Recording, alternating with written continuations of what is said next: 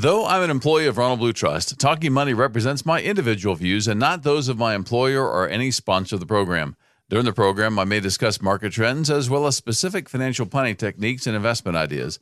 These discussions are for general information only and are not intended to provide specific advice or recommendations to any individual or organization. Work with your attorney or accounting or investment professional for specific individual advice and services. Any securities or investment products discussed on Talking Money are not insured by the FDIC, are not a deposit or other obligation of or guaranteed by any bank, and are subject to investment risks, including possible loss of principal amount invested.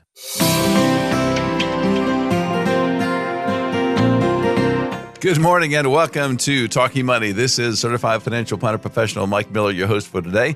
So glad you're with us, and we've got a lot different program today. Not your typical Talking Money where we're talking about the different kind of strategies on taxes or investments or insurance or all the many things that make up financial planning. Today we're going to be talking about your relationship with money, and no one better to talk with me about that, speak with me about that than John Dodd, our senior private wealth advisor, one of them, out of the Nashville, Tennessee office. Welcome to Talking Money, John. Mike, thank you. It's great to be back, and I look forward to chatting with you about our relationship with money.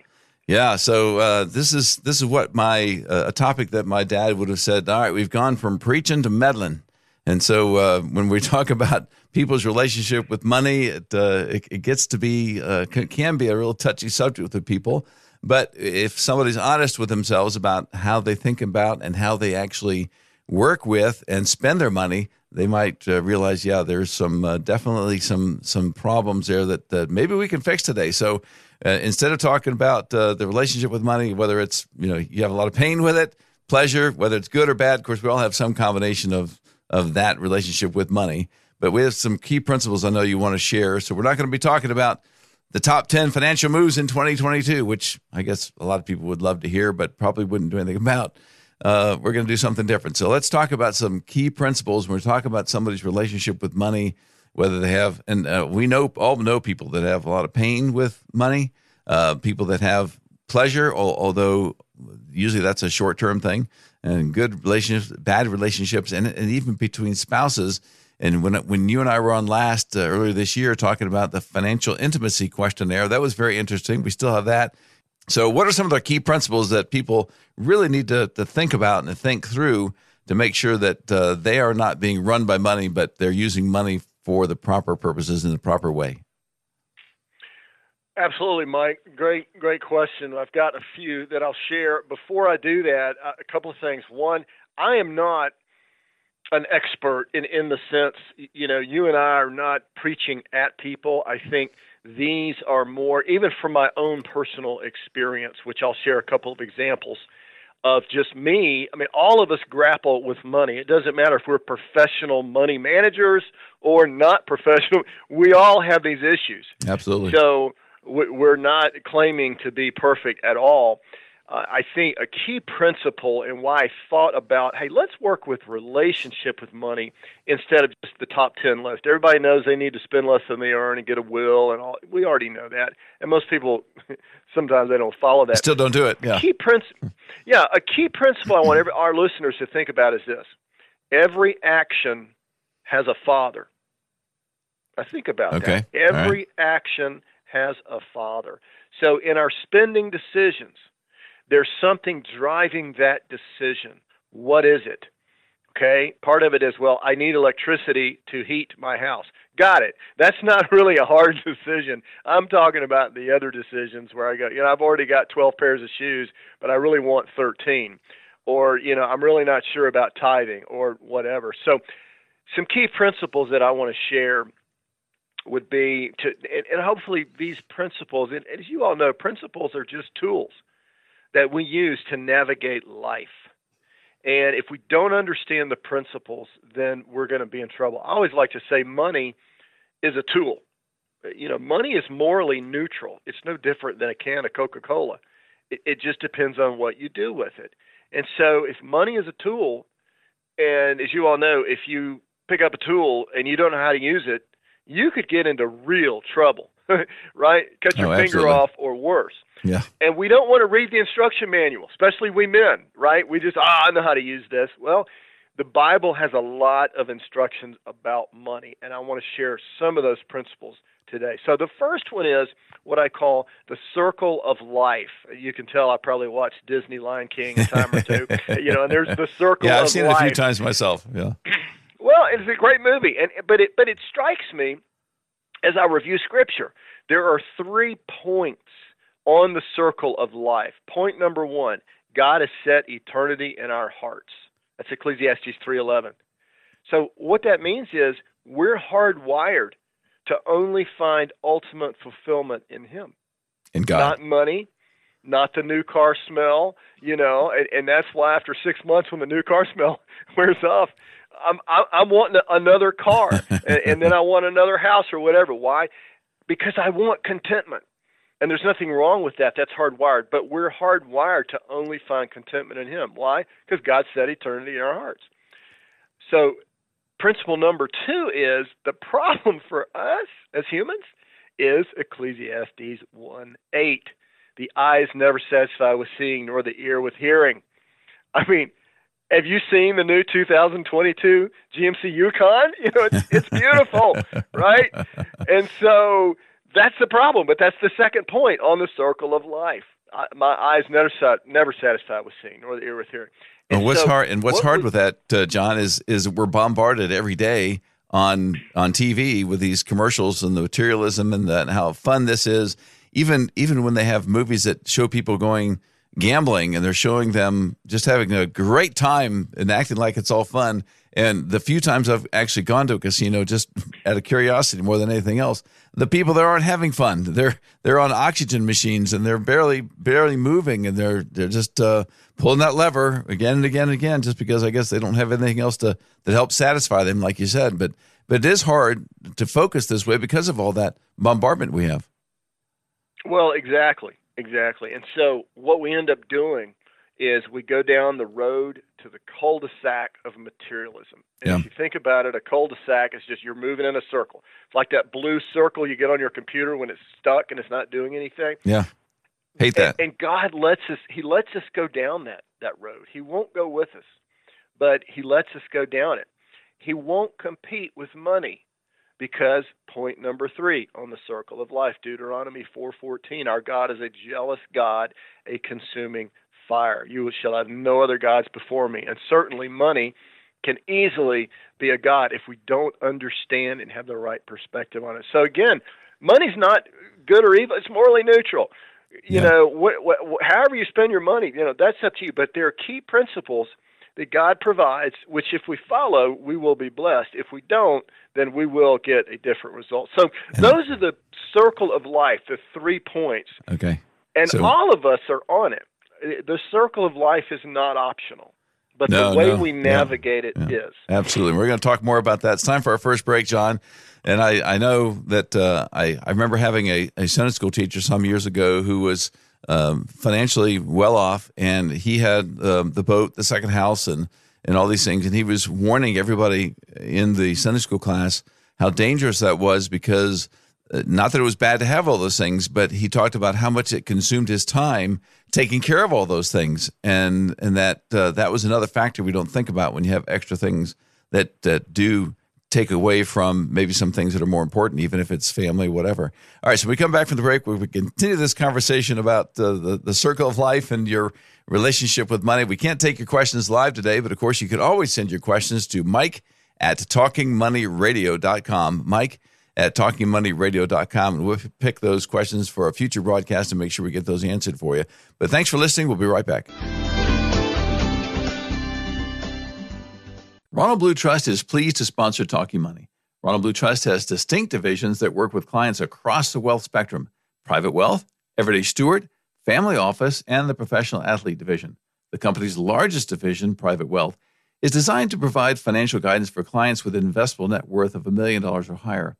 Private wealth advisors can provide advice in many areas, including managing cash flow, growing assets while decreasing debt, overseeing investment portfolios, developing tax-efficient estate and strategic giving plans, and utilizing trust services if needed, all with the big picture in view. The The Private Wealth Division has 16 offices across the United States, including Greenville. For more information on Ronald Blue Trust offices and the advisors serving there, please visit ronblue.com.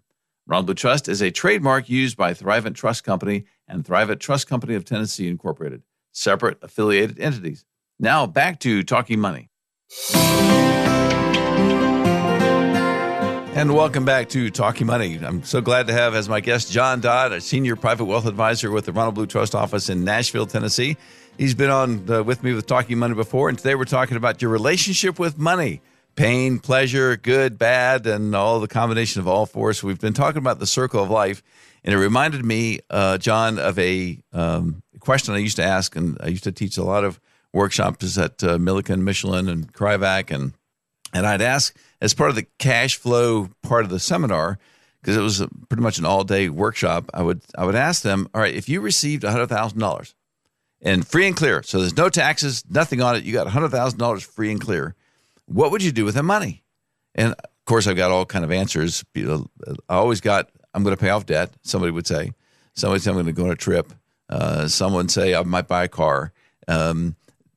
Never did I get the answer that I'm going to invest it all and try to do something with it to make more money. And never did I get the answer that I've got some people I want to give it to. I want to give some money away to some organization or some people that I know that are in need. That never came up. So people's priorities are certainly different, and maybe they're not as good as they should be, and it reveals their real relationship with money. Absolutely. I mean, just look at your checkbook, and you can tell a lot about a person and their priorities. And that's where we kind of, if we don't understand the circle of life and the pull of money, it's going to be a difficult challenge. Right. And that's really gets to the issue of stewardship. And, you know, the whole, you know, and that, if we can navigate the circle of life correctly, then we're going to be automatically good stewards. And stewardship is kind of funny. It's to me, it's like Vaseline. You know it when you see it, but you're not sure what's in it, right? I mean, maybe we're glad we don't know what's in it. Right. Well, I mean, how do I know petroleum. I'm being a good steward? Yeah. Is there a formula in the Bible that tells me I'm being? No, there's not. But there are principles. And I think the definition of stewardship is simply positioning your time, talent, and treasure to be used by its rightful owner. And so we do that to the extent we are wise with our money, applying biblical principles, and wise with our time and our talent. So just kind of an interesting perspective. And of course, I was in Costco the other day. I love Costco. And you know, oh man, they got these great jackets on sale for a super low price. And I'm saying, wow, I really need this. And then I sit here going, no, wait a minute. I got one last year at Costco about and I don't need more coats. And Right. And even if I think right now about the coats in my closet, I think of good old Luke 3:11. If any of you has two coats, give one to him who has none. Right. Sure. Oh, a lot of great. people need it this Okay. time of year, especially we start thinking about that. So how do you counsel somebody? How should people think about when they're thinking about buying something and they're trying to think about buying this car versus that nicer car, or they're trying to redo their kitchen, or should they redo their kitchen at all? And do I have nice marble tops, or do I just get Formica, or how should people think through those decisions? Great question. I would say first and foremost, from a financial standpoint, do I need this? That's me at Costco with the coat. Do I need another coat? No. Is there anything wrong about it? No. But again, every spending decision is a spiritual decision. If you think about it, God owns it all, right? Mm-hmm. I mean, I'm sure all our listeners, would raise their hand if I asked this question: do you believe God owns it all? I'm sure oh yeah, sure. Well, if God owning it all was a crime, would there be enough evidence to convict you? So that's where I go, okay, nothing wrong with granite countertops versus Formica. I've still got Formica in my house. It looks great. It's not as cool as granite. I love the sound of a coffee cup being put down on granite. I love that. But to put in granite, I'm going to have to pull that money and pull it from somewhere else. And to the extent that prohibits me from being as generous as I need to be, certainly to the extent that, if I'm building a bigger house or buying another car, is that going to impact my giving? Because ultimately, this is God's money. What would he have you do with it? And that's what's so frustrating is God does give us choice. So and there are ramifications to that choice. Right. So some people would be listening and say, wow, that means I should never buy anything more than Formica. I should never buy a new car, or buy a different car. I should never buy a nicer car. And some of the arguments would be, well, wait a minute. If I've got a kitchen that's 15 years old and has Formica, when I go to sell this house, I'm not going to get as much out of this house because of that. So there's some justification also to helping upkeep something to also just be, if nothing else, a good testimony. So you're not saying, oh, we should always just keep Formica and never buy marble or granite. No, not at all. Okay. Not at all. I mean, I own a boat. Okay, who needs a boat? Nobody. So, but that's the challenge for everybody. There is no right or wrong. Right. As far as, should I upgrade here? There are only principles that we follow. And to me, one of the key principles obviously is going to be, as a very minimum, we need to be tithing. There's no question we're commanded to tithe. So that's 10% of our gross income. Okay, beyond that, we are supposed to be generous. That's where it gets kind of vague. And I think, Mike, as you know, I'm sure some of your clients have had this question, how much do I need to give, off my portfolio or whatever? Am I free to build this bigger house or whatever? And that's where I just kind of take my clients back to, well, first of all, are you meeting your biblical obligations, right, to provide for your family, to tithe? Can you pay cash? If you're going to go into debt, that raises a whole nother bunch of issues. Can you do this without going into debt? So, that's a great question, and there's no easy answer to it other than those basic, am I still going to have an emergency fund? Do I have an emergency fund of 3 to 6 months of living expenses? If you don't, you need to be focusing on that before you get the granite countertops, right? So there are these other priorities, but once you check those boxes off, that's where, one of the scriptures is God gives us all things to enjoy. I mean, we have the freedom and the latitude to buy the new car, the new house, or spend money however we want to once those boxes are checked. Right. But under what I'm learning too is, yes, we have the freedom to do what we want to with our money, but there are also eternal ramifications to that. And one is the Bema judgment. 2 Corinthians 5:10. We must all appear before the judgment seat of Christ, that each man may receive what he is due for the deeds done in the flesh, whether good or worthless. So one of my trick questions on the quiz that we might have time to take is, every Christian will be treated equally in heaven. Mm. True or false? Well, the answer is false. False. We won't be treated equally, because if you look at Scripture, especially 1 Corinthians chapter 3, our works will be judged, and some, it says, will suffer loss. Some will get their full reward. So I don't know what all that looks like. I just know I don't want to suffer loss, right? Yeah. And I always tell clients, we love gain, right? Well, 1 Timothy, Paul is telling Timothy, hey, there is great gain in godliness with contentment. Well, if I don't understand the circle of life and my eyes are always drawn to the latest great stuff at Costco, I'm probably never going to be content. And I'm going to be not an unwise steward. I'm going to be building bigger barns, etc. Yeah. And that's where I want to avoid that trap. So that kind of leads to another kind of a relationship with money. Money makes us more of who we are. And Mike, this gets back to your $100,000. If you had $100,000 that just showed up, what would you do with it? And so it's interesting because, as you know, lottery winners, 99% of them are broke, after about 5 years. Isn't that amazing? Because they don't, they don't know how to handle money. Right.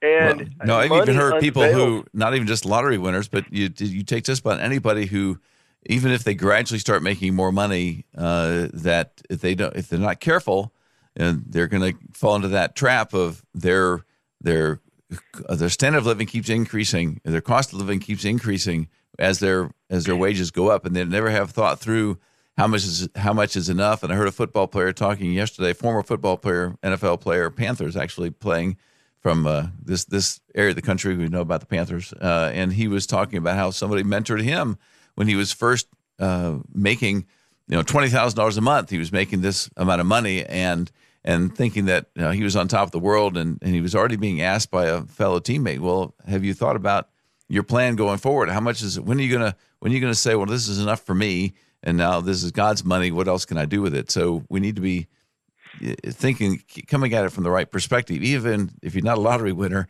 you may have just got a $30,000 raise. You need to be thinking about it even on a smaller scale, I think.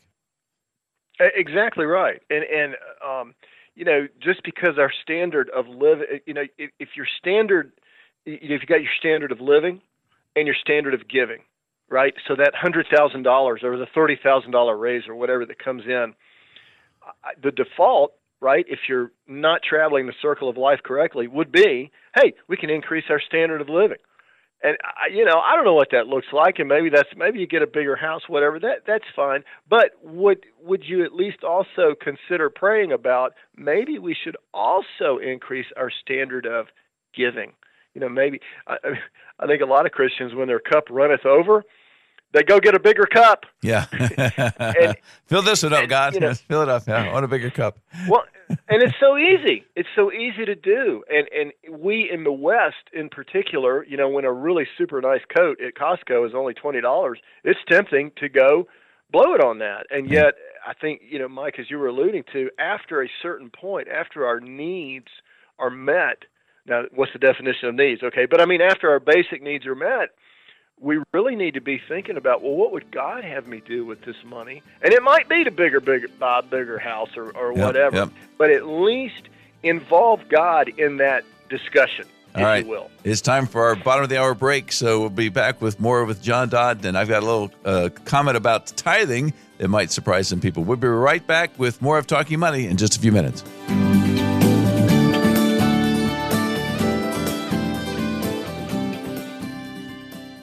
Ronald Blue Trust is pleased to sponsor Talking Money. Ronald Blue Trust has distinct divisions that work with clients across the wealth spectrum. One division is Everyday Steward, which serves clients who are just getting started to those with an investable net worth ranging from $100,000 up to $1 million.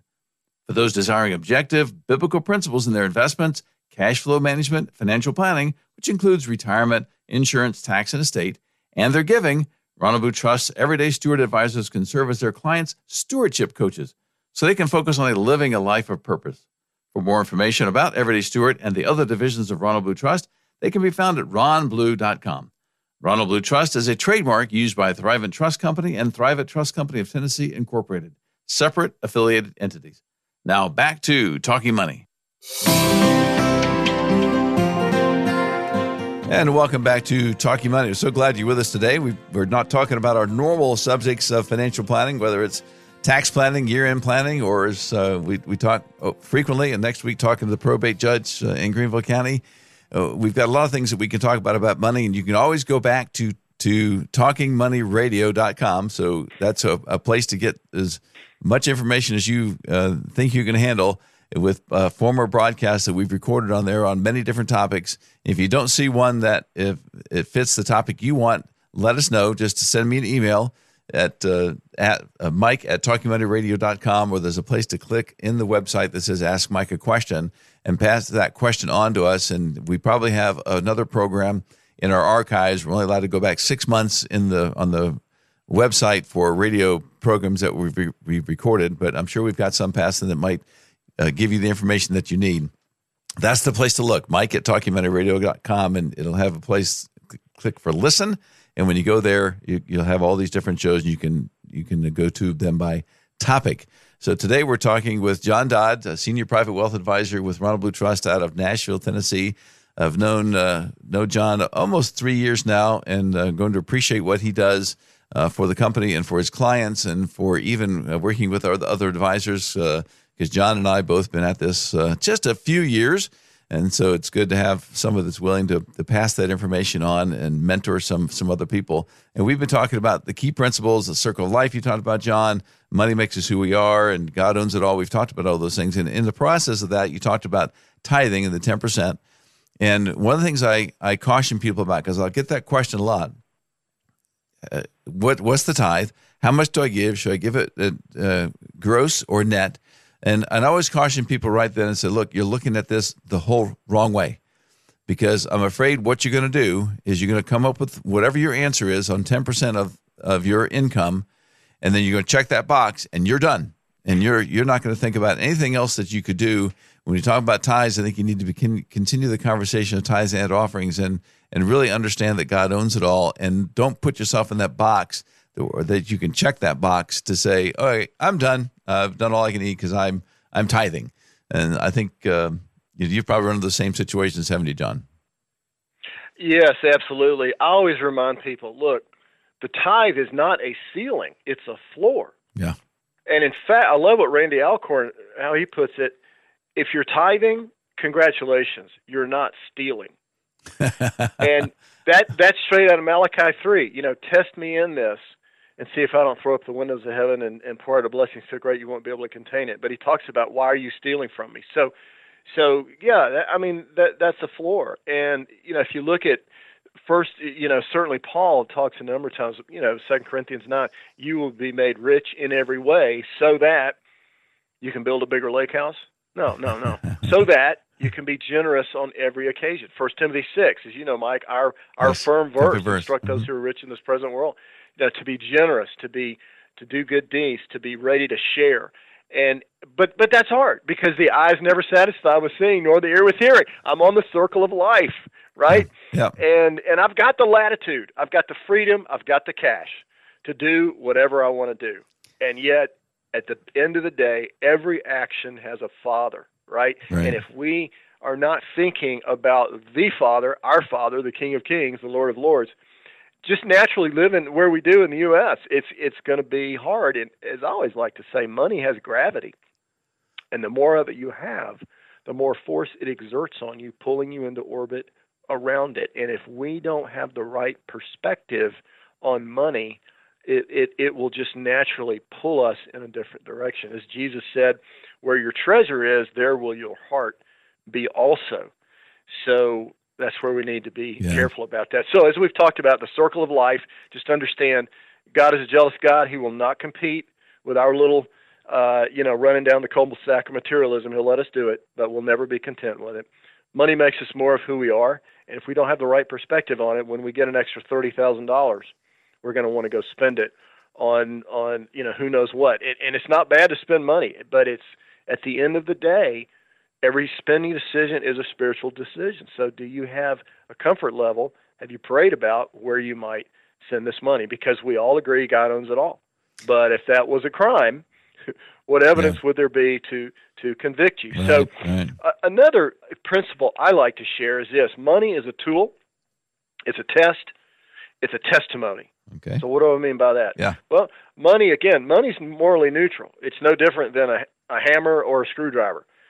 And what I like to ask people is, well, which is better, a hammer or a screwdriver?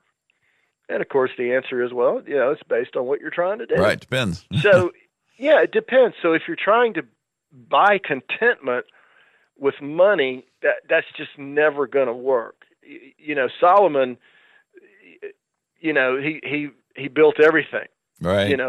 Just pursued all this materialism until he ran out of stuff. He had plenty of money. Most of us, when we chase things, ultimately at some point we run out of money. So it's a tool that God gives us to grow His kingdom. And you probably heard that story or that survey that was done. I'm not sure how long ago it was, but I thought it was an interesting one where people who had more resources were asked how much you need to have to feel like you don't need any more, like you're rich and you've done enough. So they asked people that had $2 million, and they said, well, I think $4 million would do it. And people with $5 million said, well, I think $10 million would do it. People with $25 million said, I think probably $50 million would be enough. People with $50 million said, I need $100 million. And then people with $100 million said, I'm good. Yeah. I guess once you got to 100 million, then you felt like you were enough, but there was still always that attitude. No matter how much they have, and somebody with $1 million says, "You kidding?" Somebody with 25 million didn't think they had enough. It's exactly. the way we're wired. Like, wow, we always want more. We do.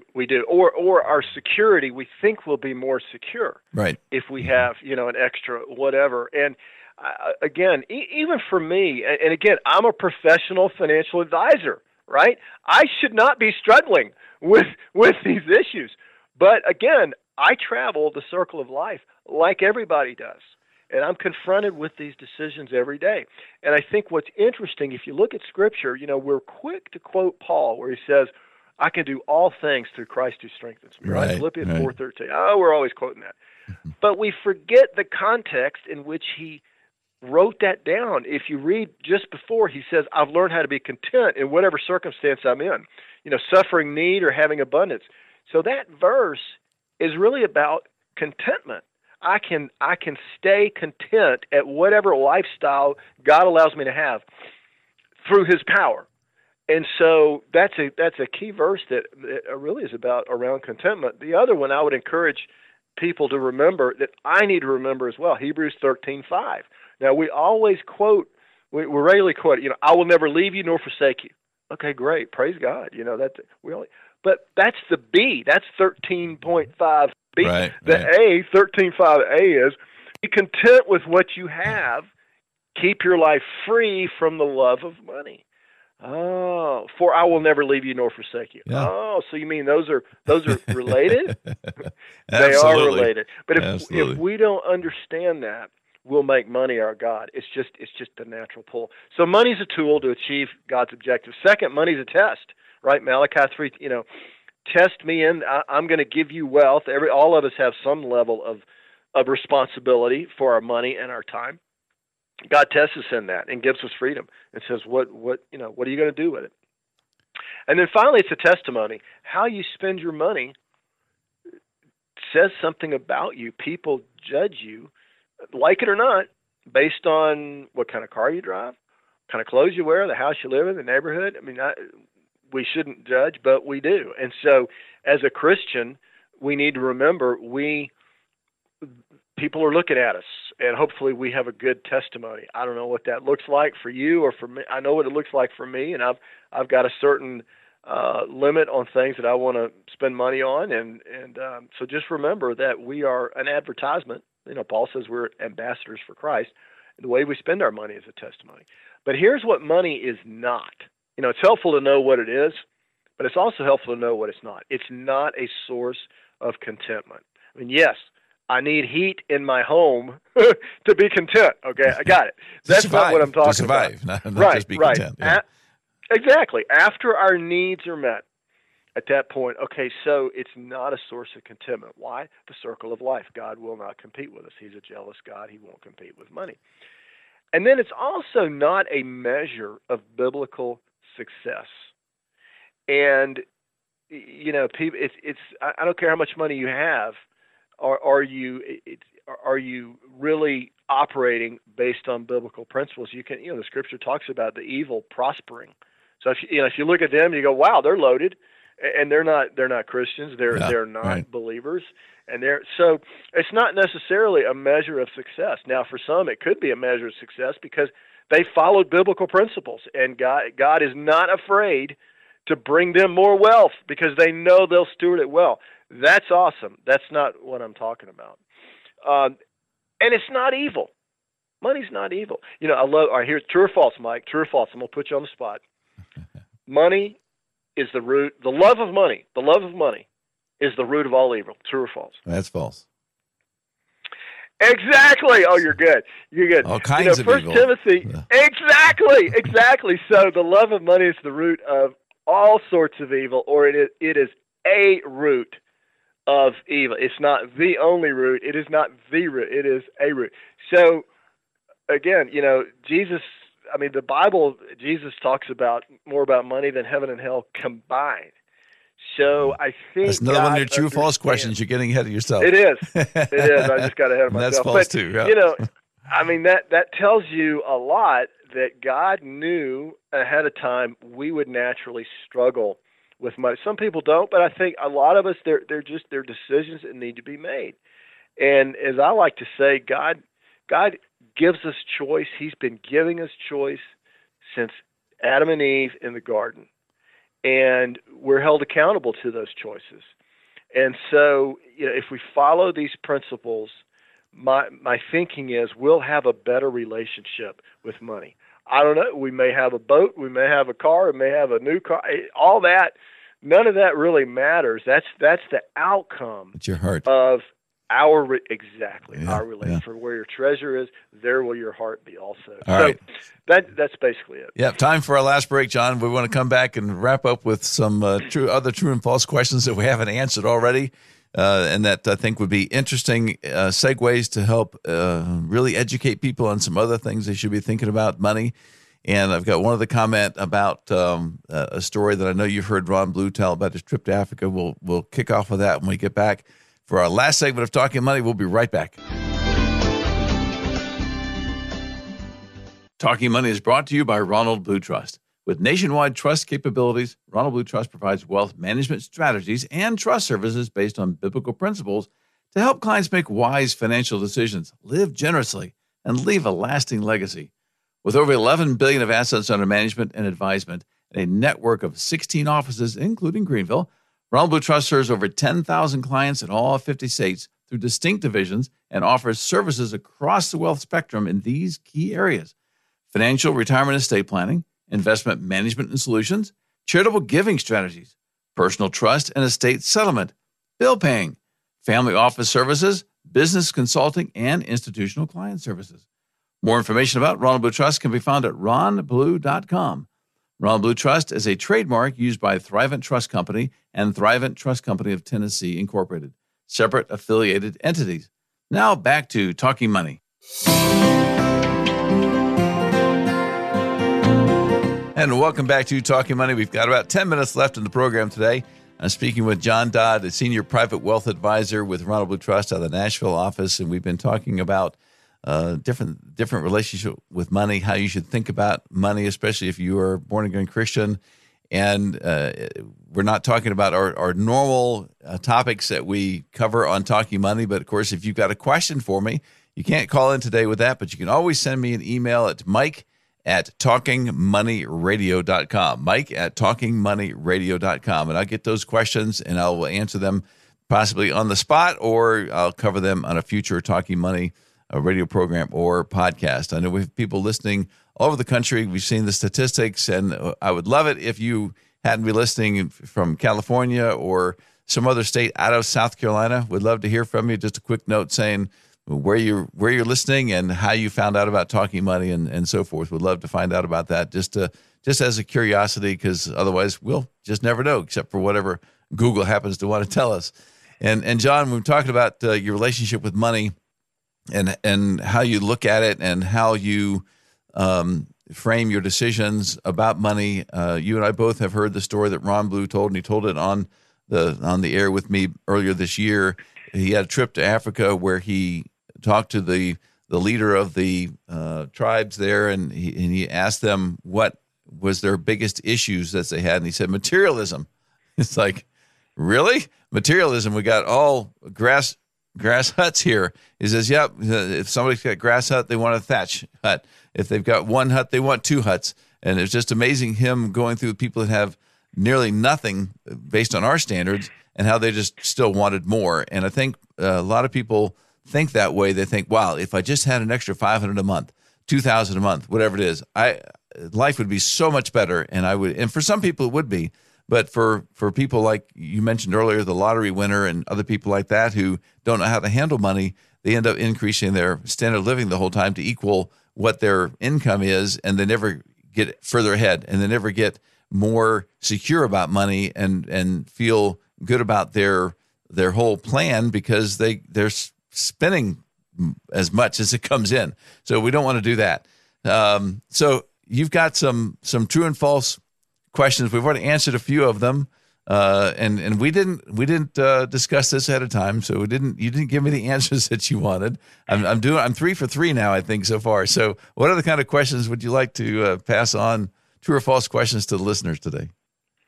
Mike, you are killing it, by the way. I am super impressed with your score so far. You're doing. Now, I'm going to warn you. This is a trick question. Very trick. Okay, here we go. You ready? All right. You own nothing. Okay, that's true. True or false? If God owns everything, then I own nothing. That's fair. Now, Psalm 24:1, the earth is the Lord's and everything in it, the universe and all it contains. But if you look a little bit further, you'll see 1 Timothy 6, we come back to that, right? Instruct them to be rich in good deeds, generous and ready to share, so that they may lay up for themselves treasure as a firm foundation for the coming age. So we actually own treasure in heaven. To the extent we use money. That's where the trick comes in. We do own. Matthew 6, lay up for yourself treasure in heaven, right? We can't do that once we get to heaven. We got to do that now. And then Revelation 19, the wedding of the Lamb, we will be dressed, Revelation says, dressed in the righteous deeds of the saints. So we own stuff, but it's in heaven. And so one of the ways I describe what I do for a living is this. I help people build wealth in this world and the world to come. And there's a tension. There's a tension there, and that's part of the reason you and I have a job. But it's also God makes everybody a steward. It doesn't matter how much you have or how little you have. You're a steward. If you have a pulse, you're a steward. So the issue is, how am I going to make these stewardship decisions? So next question. Well, so technically, though, I'm still right, because if it's in heaven, God still owns it up there too. Well, that's fair. I mean, if you want to get okay, but Mike's a little competitive, wants to maintain that 100 score. That's fair. That's fair. Okay, I'll give you that. Give you that. Okay, God will increase your assets if you tithe. Oh, well, of course. To ask any wealth preacher or what do they call them? The prosperity gospel. Yeah, of course. Oh, yeah. Of course not. Yeah, exactly. Job knew that. Well, exactly, and so that's where we got to be careful, because there, you could misread, Malachi 3:10. Well, if I tithe, God promised to throw open the windows of heaven and pour out a blessing so great I won't be able to contain it, right? Well, that doesn't necessarily translate to a bigger 401k, right? Right. But the prosperity people tend to push that. Luke 6:38. By your standard of measure, it will be measured out to you. Oh, so you mean God's watching what I do? Yeah, absolutely, right now. And then, of course, 2 Corinthians 9, he who sows sparingly reaps sparingly. He who sows generously reaps generously. So who knows how God is going to increase your storehouse, your blessing, whatever. That's up to him. But there's, that's really dangerous when you say, well, he's going to increase my assets if I tithe. Yeah. So, well, God knows ahead of time what you're going to do. He already knows that. So it's one of those things, the cart before the horse, the chicken before the egg. So God knew that you were going to do that. He knew how you're going to handle money before you got the money to handle it. So he can bless you for that because of his, because he knows all. And he's sovereign. And he knows all those kind of things. So he knows in your heart. So really, it's your heart attitude and why you built that wealth or why you gave that wealth. Because we've heard you and I both heard people who bragged about how much they were giving away, and said, okay, now, so why were you really giving it away? Were you giving it away because of the needs and your desire to help increase the kingdom, or did you just want people on earth to look at you like, wow, I want to be like him. Look how much money he made, how much he gave away. So that's a problem. That's on the other side. That's another problem. It's your heart. It is. All right, here's another one. All right. Scripture commands you to build wealth. Well, if that were the case, there's a lot of people having issues.